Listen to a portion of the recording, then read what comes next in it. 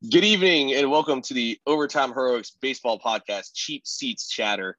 I'm today's host, Matthias Altman-Kurosaki, and with me, as always, from the Pacific Northwest, we have Alex Clark.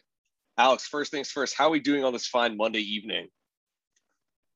Honestly, I'm doing fantastic today. I had a good day at work and now getting ready to talk some good sports news, especially since we're not doing a versus this time because we actually have news to talk about.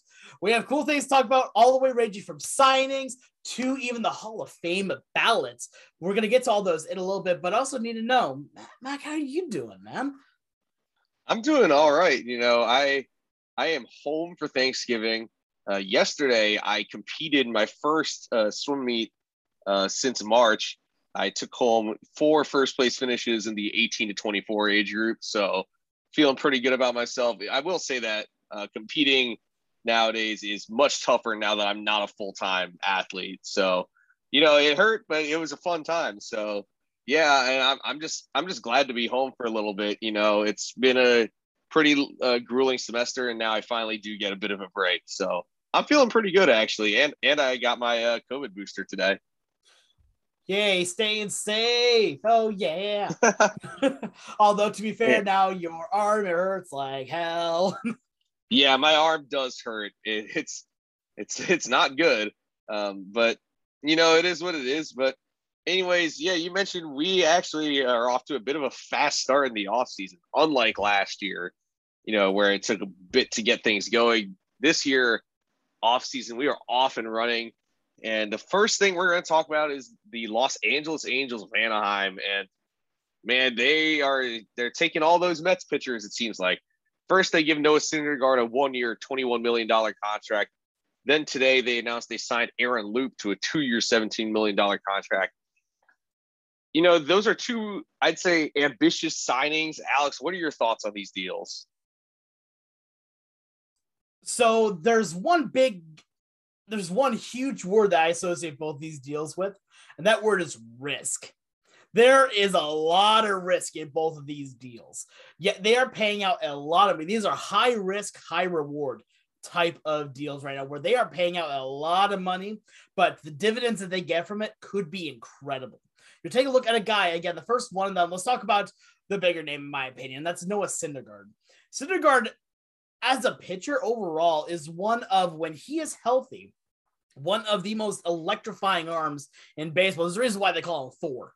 He's electric. But the problem is that, what I said beforehand, that if he stays healthy, he has not been able to do that. I mean, taking a look at his career overall, he did a pretty good job staying healthy in 2019, did not play at all in 2020, and in 2021, pitched a grand total for your New York Mets of 2 innings. For getting hurt, he was done for. And it's kind of sad because he's a guy that, again, when he is on, he is one of the best in baseball. But the problem is that he just isn't on very often. So paying him a lot of money. Again, we saw this was a 1-year deal. Again, yeah, a 1-year deal worth, what was it? How much money again? 21 million. 21 million for 1 year. I get that they're going for the 1 year. Like, all right, let's see how you do. But you're throwing a lot of money that if he pitches the same that he did in 2021, you literally just threw away $21 million. Like, what do you want? So then bring in Aaron Loup. Aaron Loup had himself a fantastic 2021 for your Mets. Again, 56 2/3 innings pitched, a ERA of sub-1. A sub-1 ERA of 0.95. That's fantastic. You can't really get much better than that. Also, a strikeout per 9 of 9.1. Like, that's really good. On average, that means, again, 1 strikeout per inning overall. For a reliever, that's exactly what you're looking for. So the problem here, again, with him is that he's also had some really rocky years as well. Over the last few, he's actually done pretty good overall, except in 2019, 2018, where he didn't pitch at all. In fact, we're between the 2 years of combined 7 1/3 innings pitched. But then, had some other rocky years after that, so before that. And this year and the year before, really where he kind of started to take that step forward. So now they're paying. This one makes a little more sense to me than the Noah Syndergaard one, just because you know a little bit more about what you're getting. 2 years, $17 million. Like this, both of these deals just scream high risk to me. They can pay off in strides, but if they don't, the Angels are going to have a hard time competing in an already kind of weak overall AL West. Yeah, so I'm going to echo some of your concerns. I mean, I understand the intentions behind both of these deals. And also, we're talking about the Angels, which, you know, as a lot of their fans will lament and fans around baseball will, their pitching has not been good. You know, they struggle with that outside of Shohei Ohtani. You know, Syndergaard, and I know a lot of Mets fans were you know, harping on Syndergaard for, you know, because there was this whole impression that he was going to stay in New York, that he wanted to be in New York. I mean, same with Aaron Loup, but, you know, I can't blame him for taking this contract. I understand that, you know, the impression was that he was going to take the qualifying offer. And yeah, you know, 18.4 million is already enough of a risk for a guy who only pitched 2 innings last year.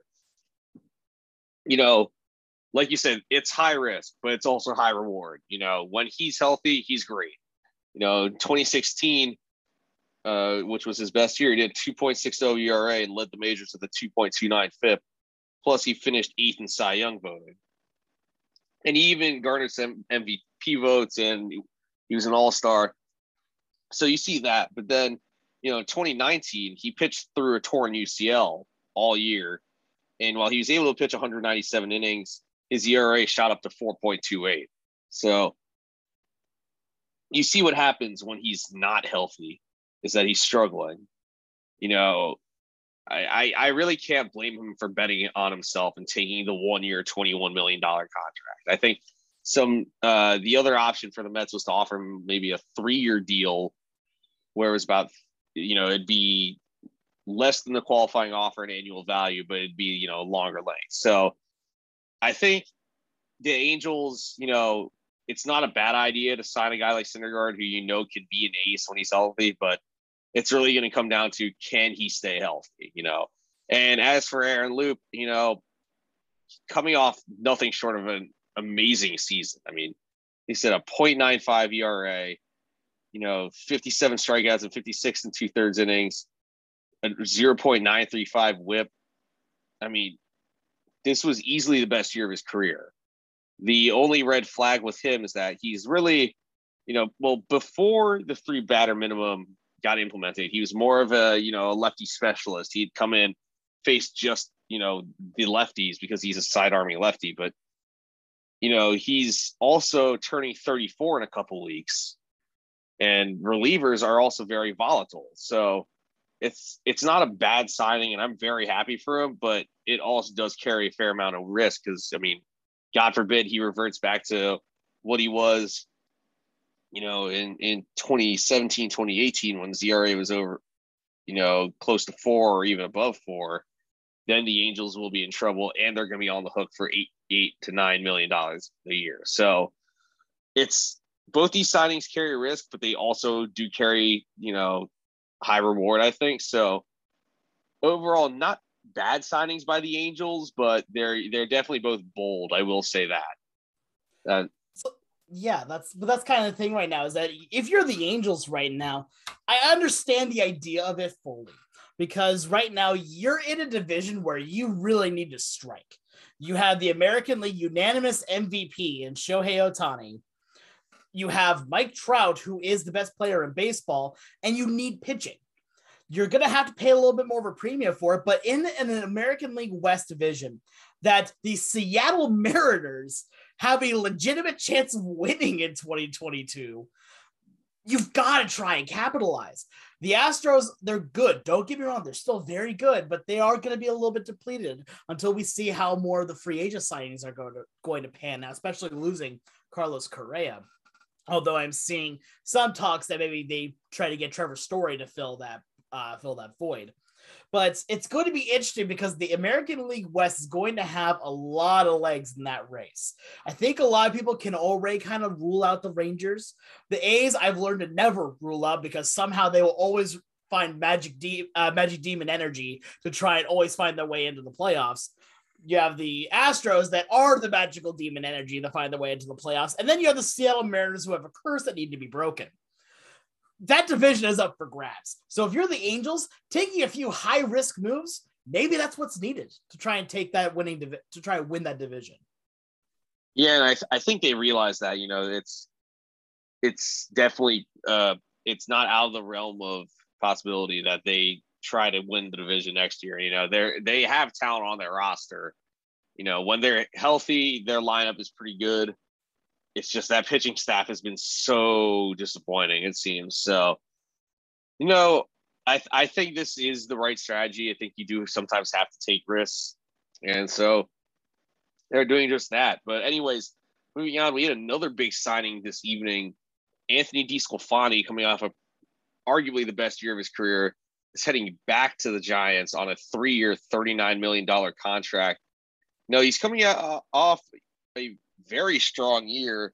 Alex, what are your thoughts on this deal?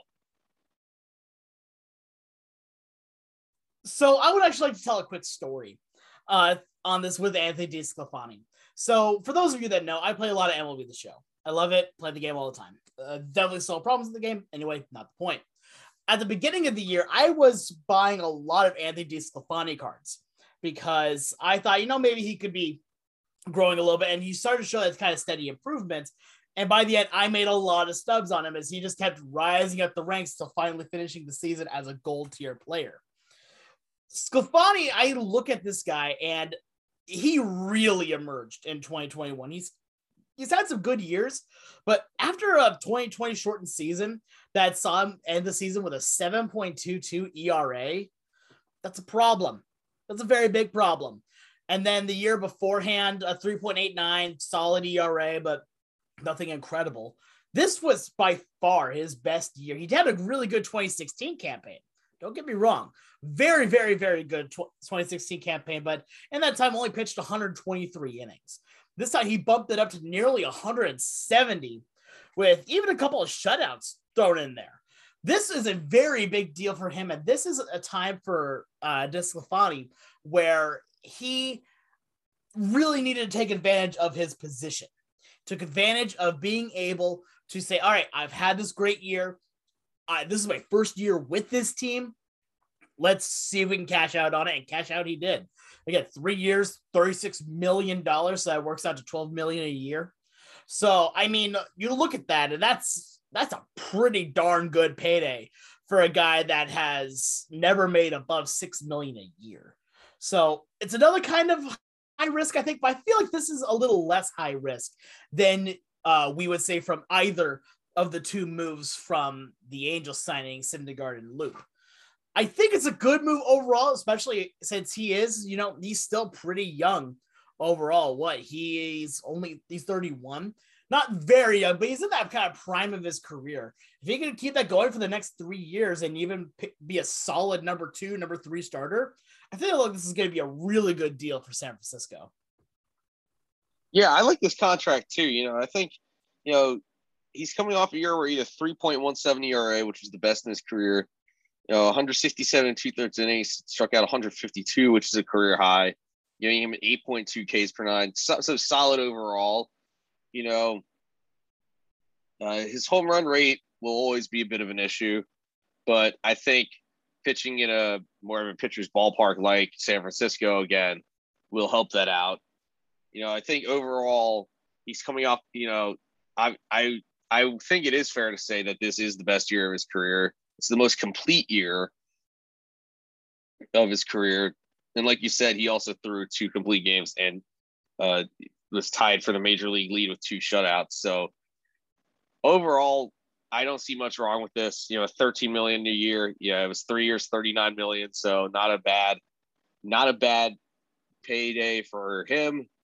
Also not a bad deal for the Giants. I think this is a win-win for both sides. So yeah, I think it was definitely a good signing, and I think he will continue to improve. I think, you know, not like they're giving him a ridiculous amount of amount of money for a career year. So anyway, moving on, the big topic is the new Hall of Fame ballot was dropped today, and there are some very interesting names on the ballot.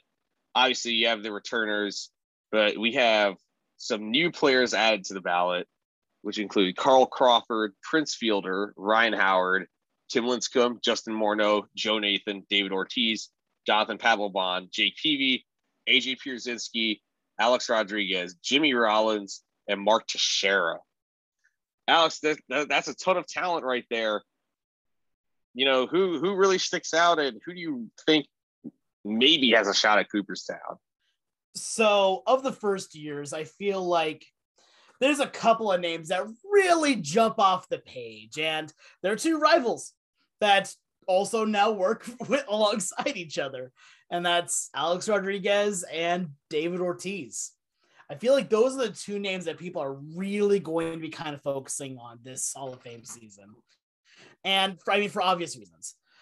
You look at David Ortiz, he's one of the best DHs to ever play the game. Notice how I didn't say the best, but still got to represent my boy Edgar. But he's one of the greatest, and he's one of the best personalities that the game has ever known as well. And I do think there's a legitimate shot he does get in first ballot. I don't want him to because of very biased reasons, but he does deserve it overall. I will say though that there are two names that kind of go hand in hand on this one, and for different reasons, but very similar at the same time. It'll make sense when I say it. Barry Bonds and Alex Rodriguez. I've already said A-Rod once, but I'm saying it here for this comparison. This is the final year on the ballot for Barry Bonds. And a lot of people think that just by looking at the stats, Barry Bonds should have been almost a first balloter. And just look at the stats, you're probably right, except with everything else that you take into it. And it's going to be very similar when it comes to A-Rod. A-Rod has had himself a career that will be remembered forever.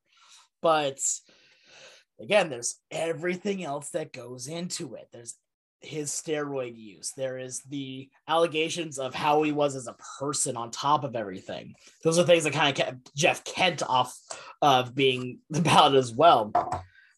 I look at this, and there's some names that I really want to see make the Hall of Fame.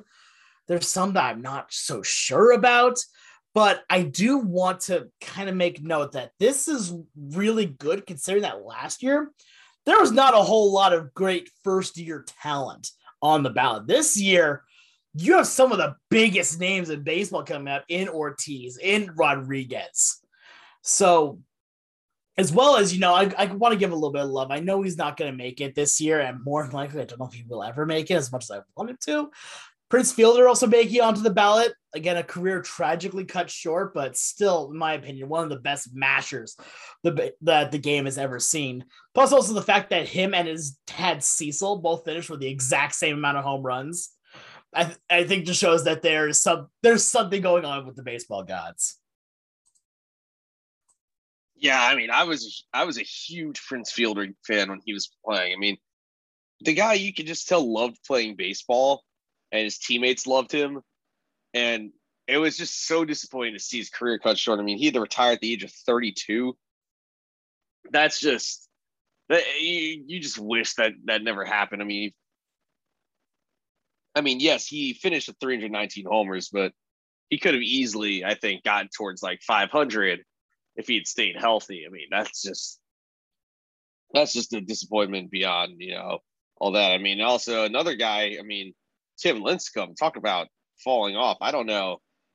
I mean, this was a guy who won back-to-back Cy Young Awards in 2008 and 2009. And then, again, just like Fielder, was out of baseball by the age of 32. So, those are two guys who maybe could have had Hall of Fame chances, but really fell off. And then there's also a guy like Ryan Howard, who, just like Fielder, was one of the best power hitters in baseball. I mean, he had 198 home runs from 2006 to 2009, but then he also dealt with injuries and regressed hard. So there's guys like that, but I really do want to focus on A-Rod and David Ortiz because a lot of people will, focus on the steroids, how both of them were accused of using steroids. And, Big Papi admitted that he used steroids in a press conference in 2009. But, he also did a lot of great things for the Red Sox and for the city of Boston. I feel like when you take into consideration also what a great guy he was, he owned up to his mistakes. He handled the scenario very well, I think, while A-Rod sort of, denied it until he eventually did get caught. I think both these players, in my book, I think both these players should get into the Hall of Fame. But I think one thing that voters might keep in mind is that, Ortiz owned up to his mistakes. And he also was a great ambassador for the game. So I am not sure what's going to happen with either of these two. I think, I personally think they both should get in. But, I mean, Alex, do you think, what are your thoughts on these guys potentially getting in? Because I also am one of those guys who thinks that Clemens and Bond should be getting in. So overall, I'll keep this right now to Ortiz and A-Rod. I think Ortiz is going to get in. I think the voters are going to say, okay, you know what? He's owned up to his mistakes. He's done a lot of good for the game. He was a great player. I think he deserves it. Do I think he gets in first ballot? There's a chance, but I don't think so. At least I'm kind of hoping not, just for my own Edgar Martinez pride again. But at the same time, when it comes to A-Rod, that question is a lot more difficult. Yes, he was a great player. Yes, he did this. And yes, he did that. But at the same time, you have all of these other concerns that really hurt his eligibility. I think it's going to take A-Rod longer, but I do think he's going to get in. It's going to be, in my opinion, kind of a sad day at Cooperstown when he does. But at the same time, I think he is going to make it.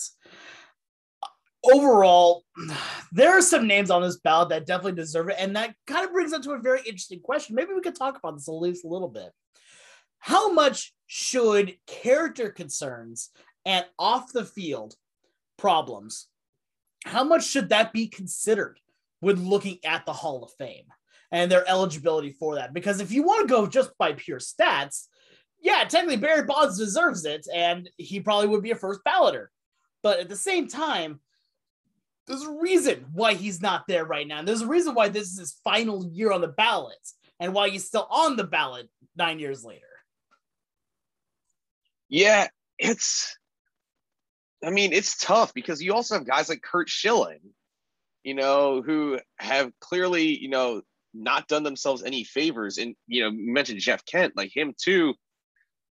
It's really tough because these are players who have the stats to get in, but if they aren't popular with the media, then they're going to struggle very mightily. I would have voted for Curt Schilling, but after what he did last year, where he even asked the committee to remove himself from the ballot, I'm not sure I would give him my vote anymore. It's just hard to defend all the whining he's done. So, character, I feel like could factor in, but it really depends, on like how I'm trying to think of the word, how bad was it? Like, did they just make were they just bad people? It really depends because, I understand what you're saying though about guys like Bonds and A-Rod too. I mean, I've heard that I've heard rumors that, or not rumors, it's been published that Barry Bonds was not a great teammate necessarily. And same with A-Rod from what I've heard. That's why the Mets were concerned about that when they were looking at him in free agency. They had heard that he was a bad teammate. Roger Clemens also didn't necessarily have a great reputation as a person. So it's really tough. I mean, you want to talk about another guy? I mean, Jonathan Papelbon, who's on the ballot. I really think Jonathan Papelbon, had he stayed the course, I think he would have had a shot at the Hall of Fame. And I'm not just, yes, he fell off in Washington, but he was also, there's the incident where he choked Bryce Harper. There was just he had famous blowups, with umpires and stuff like that. I think, his personality almost got in the way of his playing abilities. So, man, that's a really tough one because on one hand, it's like you get into the Hall of Fame for what you did on the field. But I feel like if you're not a great person off the field, or maybe you're also not a great person on the field, then it does hurt your chances big time to get in and to get votes. Well, so here I'll play a little devil's advocate on that side. Or should say in this point, because I'm arguing for good manners, maybe it's not devil's advocate.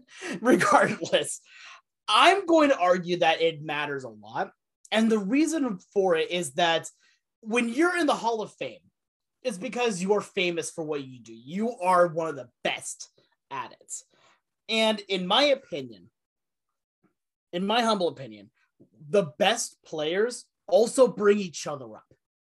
Would you agree to that, Matt? Because I feel like that's another thing that could be controversial because it's not your direct stats, it's other people's direct stats. Well, yeah, and I do agree with you to a certain extent. It's just also there are players in the Hall of Fame who were also not great people.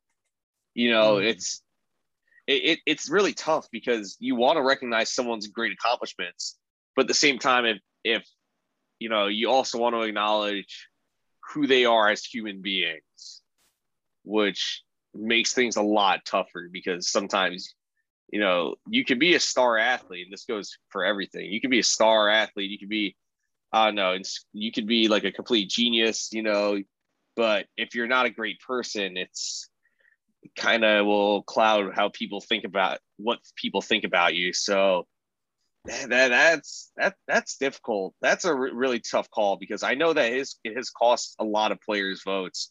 I know not just guys like Schilling and A-Rod, Bonds. Like I know Billy Wagner admitted, he was kind of black and white with the media because of that. He thinks he's cost himself votes. So yeah, that's a tough one. So here's what I'll say with it. I think that the mark of a great leader is someone who makes others better. The mark of a great player is someone that makes others better. Yes, there are people that are bad people that are in the Hall of Fame, but at the same time, I think that now as we've gotten into some of these kind of ideals here, especially now here in the year 2021, we can start to kind of, judge based on more things like that. And I'm not saying that if you're a horrible person, you don't deserve to be in the Hall of Fame. I'm not saying that at all.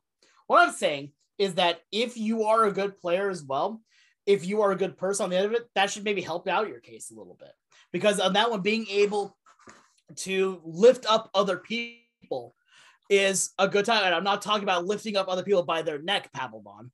Look, I look at this and I see these players that just really were bad people, but were great players. You know that in the clubhouse, they caused their teams problems, as that was very evident on a lot of ways. And it's not even just the media. It's also talk about how well you treat other players in the dugout, Papelbon. But you see these, you can tell I'm kind of fixating on one player here. I look at these guys, and especially when it comes to A-Rod, he was very well known for kind of being a jerk for a while. He was actually, there are times where later on in his career, he actually really did mellow out a bit.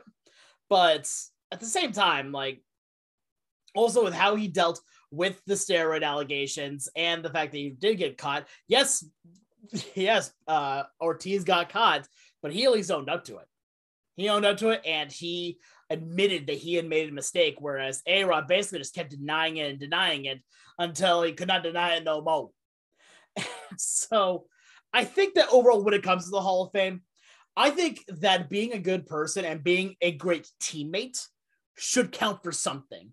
And do I think it should take away votes from others? No, but it will inherently take away votes because other players that may have not been as great of players, but were better teammates, but still great players in their own right, will take away votes from those guys just naturally.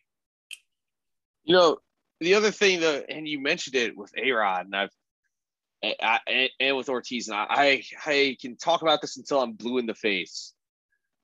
You know, we talk about the steroid users. You know, we should keep them out of the Hall of Fame and stuff like that. Then we look and we see that Bud Selig, the man who turned a blind eye to all of this, and really he benefited from the steroids. I mean, you saw it with the home run race in 1998. You know, on Barry Bonds, you know, his great success. But Bud Selig benefited from all that, and he let it happen, and he's in the Hall of Fame. So if he's in the Hall of Fame, you might as well let everybody in the Hall of Fame, in my opinion. I mean, he allowed it. I mean, I think that Ortiz should get in, A-Rod should get in. I think Clemens, Bonds, Sosa, Sheffield, Manny, you know, all those guys at least should have a chance to get in. And I know that he's not on the ballot anymore, but Mark McGwire also, and Rafael Palmeiro. I mean, I think it's just kind of ridiculous at this point to hold them out for using steroids. And plus, the other argument that I'll also make until I'm blue in the face, that taking steroids does not automatically make you better. You still have to put in some work. You know, you can't take steroids and then sit around doing nothing until game time. I mean, look at all the guys who were in the Mitchell report and didn't even make the majors. I mean, it's kind of ridiculous at this point, I think, to hold players out because of the PEDs. I mean, yes, in some ways it is cheating, but at the same time, they just happen to be better than everyone else at doing what they were doing. I mean, that's the easiest way to put it, in my opinion. And you can disagree with me all you want, but I see no reason to keep those guys out. I mean, really, I think it's kind of ridiculous. I mean, yeah, we've had this discussion before on air, in fact, multiple times. So I mean, I think we're always going to have our differences when it comes, especially to steroid use. But at the same time, I think that overall, when it comes to these players, there's a lot of very interesting storylines that we really have to follow going into. Especially, I think the biggest one, just kind of throwing this out there, the biggest one for me is we've talked so much about Barry Bonds and whether he deserves to be in. This is his final year on the ballots. Normally, that means that in the last year, you get a big bump, and that helps with your candidacy. And with the bump that you got last year, it's a decent shot that he makes it. But there is one problem for Bonds, and that is the fact that players like Ortiz and Rodriguez, and even players, you know, like Fielder and Crawford, even Ryan Howard, Papelbon, are all making their jump to the ballot, which could theoretically take votes away from him. So I'm gonna ask you this question very directly here, Mac. Does Bonds get into the Hall of Fame this year? Because it's now or never. Asterisk the Veterans Committee. Man, this is so difficult to answer because, in my opinion, like I've said, there's no doubt in my mind that he should get into the Hall of Fame. Will he actually get in? This is so tough because I'm looking back and I mean, he's gotten, you know, a fair amount of support in recent years, but he also, you know, obviously he's not made it to, he hasn't made it to the 75% threshold yet. Last year he got 61.8%. That was the largest total he's garnered. I'm going to say that barely Barry Bonds gets into the Hall of Fame this year. I think that he will get, you know, while there is a lot of talent coming onto the ballot, there's also a lot of, you know, Hall of Very Good type players, you know, guys like Mark Teixeira, Joe Nathan, and Jake Peavy, you know, like you said, other guys like, you know, Papelbon, Crawford, you know, Howard, Fielder. I think because of that, it'll give voters enough reason to vote Bonds over other players. So I think he does get in. It's going to be very close, though. So what did you say that his percentage was last year? You said it was like 61? Yeah. 61.8. Okay, yeah. So, because you need what was it, 70 to get into the Hall of Fame? 75. 75. That is a very big jump that he's going to need to make. 14%, sorry, 13 to 14% is not easy to make. So, he is going to get a big jump this year. But I'm going to go on the opposite end. I'm going to say he doesn't get it. I'm going to say he doesn't. And it's not because I don't think that he's not worthy of it. I do think he is. But the fact that he was only at 61% last year, there's so much of a stigma around him. And there are these other names that are now being on the ballot. I think that's going to take away just enough votes for him, and he's going to finish short. I think he's going to get a big bump here, and he's going to finish at 72%. And it's going to be just shy. And then the Veterans Committee is going to make their decision on whether or not he deserves to be in the Hall of Fame. And we'll go from there. So my one last question to sort of tie this whole discussion together is, with the ballot now released, I know this might be sort of putting you on the spot. What players are you if you had a vote, which players would you vote for? And this goes for returners and newcomers. So yeah, you very much are putting me on the spot. Thank you, Mac. Appreciate it.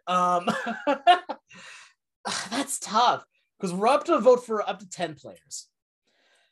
And I am fully of the belief that you use all 10 because everybody that's on this list there's at least a reason for them to be in the Hall of Fame. Do they all deserve it? No, but there's at least a reason. So I'm going to use my 10 votes, and I'm going to just kind of talk through some of them. First person that I'm putting on this list here. Wow, it's already tough. I'm on number 1, and I'm having trouble. I'm going to put David Ortiz on the list. Is he my number 1 choice? No, but I think he's there. I'm going to put Jeff Kent on the list at 2. I'm going to put Gary Sheffield 3. Billy Wagner 4, Omar Vizquel 5. Because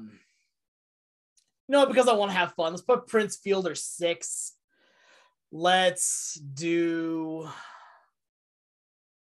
why not? Let's put Tim Lincecum 7. We'll do Scott Rowland 8. Torrey Hunter 9, and Barry Bonds 10. I have hold on. I have a lot of problems with Bonds. I have a lot of problems with Barry Bonds because of the whole steroid usage. All that. Which again, I don't have a problem with steroid usage. We've talked about this. What I have a problem with is that he cheated knowing the rule. That's my problem with everything. Yes, the rule is bad. Yes, the rule needs to be changed. But you still did it. You still broke the rule when you know it was a rule. Okay, here's my question, though, is that you're putting Bonds on there, but what about Roger Clemens? I mean, didn't Clemens say he didn't want to be on there? No, that's what Schilling said. Oh, that was Schilling. Oh, might be. Because I feel like if you vote for Bonds, how can you not vote for Clemens? To be fully honest, I thought Clemens was the one that said I don't want to be on the ballot. Okay, no, sorry. Look, you put me on the spot, all right, Mac? That's what I'm here for. Yeah. Yeah, I mean, I think I probably then would put Clemens on. Who would I take off then? I think I'd probably take off. Well, actually, I don't even know who I'd take off at that point. Yeah, I mean, I probably would put him on. I don't know who I'd take off, though. And that's the hard part with the 10-player limit. And I think we do have to get rid of that. I think overall, I would probably take off. I'd probably take off Scott Rowland. But I don't, again, that's one of those ones that It's a hard choice of which one to take off. If you're going to put Clem on, I also could very well just say no on Clem, but since this is last year, I'd probably give him the vote. Yeah, so the hard part is like, yeah, there's a lot of the newcomers are like Hall of very good. Jimmy Rollins, I know some people consider him a Hall of Famer, but I don't think so because he falls short of a lot of the benchmarks for shortstops. And you look at it, you have a lot of guys who, Justin Morneau is also a very good player. Same with, almost everyone. I mean, even AJ Pierzynski was an all-star at one point. I mean, the talent is there. It's just a lot of these guys I don't think are necessarily Hall of Fame caliber. But the guys who I'd vote for, I have Barry Bonds, Roger Clemens, Todd Helton, Jeff Kent, David Ortiz, Manny Ramirez, Alex Rodriguez, Gary Sheffield, Billy Wagner. Those are the guys that I'd vote for. It's not easy because you do have to limit yourself in terms of how many players you can vote for. But I think that, these are the – and Scott Rowland. I forgot to mention him. I think those 10 right there are the most deserving. And I understand I voted for a lot of steroid users, but like I said, you might as well let them in. So a lot of guys who I think also are on the fringe for me. I think Bobby Abreu is definitely right there. Andy Pettit's close. I think same with Sammy Sosa. And I think Mark Burley also. Mark Burley and Tim Hudson, I think, are also on the fringe for me. So, and Andruw Jones. Andruw Jones, I think it's borderline, but man, it's so tough because they limit you to only 10 players. I think that's what costs a lot of players votes is that 10-person limit. I really think they have to change that in my opinion. I mean, I'm not sure if you agree necessarily, but I think only 10 votes is kind of restrictive. I agree. I agree also with that. My thing that why I kind of like the 10 at least is that we're trying to also make sure we keep the Hall of Fame as the Hall of Fame, not just the Hall of Very Good. And I do think that a lot of these players are deadly Hall of Fame worthy. And so the 10 is a little bit restrictive, especially since we're always going to have a little bit more of a bias towards the players that it's their last year on the ballots. Because we're also going to try and vote for them so then they can get in. But at the same time, like, I want to be able to vote for more people. I don't want to have to cut off Scott Rowland or cut off Prince Fielder for just so then Clemens, who is in his 10th year, can also get in.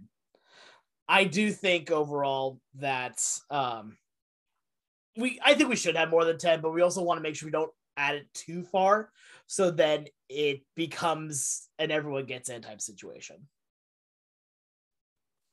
And I think that's a fair statement. I mean, it is tough because like it is the Hall of Fame. It is not the Hall of Very Good. I mean, there are a lot of players who've had very good careers, but they aren't necessarily, good enough to get, enshrined in Cooperstown. So it's tough. And I think that goes for all sports. I mean, it makes things very difficult. But anyways, I think that brings us to the end of our show. Alex, any other final thoughts on anything we've discussed today? The MLB Hot Stove League is already getting turned on preheat with the moves that we've seen with DeSclafani, with Aaron Loup, Syndergaard, and the other ones that we've seen so far. I think that we're going to see a lot happen within the next couple of months. We're going to see some teams really start to emerge as big name contenders after guys like Carlos Correa, Marcus Semien all get signed. So there's going to be a lot of news to talk about coming up very soon. But right now, I think, like, I'm going to ask you one quick question here. I just need like a 1 to 2 word response, unless you want to go into it a little bit. And I'm going to put you on the spot slightly here, but this one's a little bit easier. Do you think that the Angels are winners or losers when it comes to making these deals? Do you think that these are going to help them out in the long run, or are they going to fall flat on their face for them? I would say they're winners, actually, because, they know what they need to get, and so far they have signed players that they needed. So I think they're winners so far, at least. we will get the final answer when these two take the field for them. Well, I mean, to be fair, we'll get at least an answer of how much more valuable Noah Syndergaard is to the Angels after he finishes his first 4 innings. But at that point, that's really all I have to say. I do think they are winners overall, especially if they can stay healthy, because the biggest problem that the Angels have had for years is no pitching, and it looks like they're trying to kind of nip that in the bud right now. Yeah, and I give them a ton of credit for doing what they're doing. I mean, they're being aggressive, and God forbid we have a work stoppage on December 2nd. I mean, they know that there is a chance we don't get very deep into the off season. So I commend them for doing what they're doing, even if it is very risky. But anyways, that's going to do it for us tonight. You can follow myself on Twitter at Matthias_A_K. You can follow Alex at the Sports Guy 242. Make sure to follow the Cheap Seats Chatter Twitter account at OTH_Cheap Seats and the Baseball Department Twitter account at baseball_OTH. Make sure to keep tuning in all off season long. We'll be talking all hot stove stuff, and we'll be doing some verses. So lots to discuss. Anyways, thank you for listening. Thank you to Alex for joining. My name has been Matthias Allman Kurosaki. I've been today's host. I hope to hear from you real soon.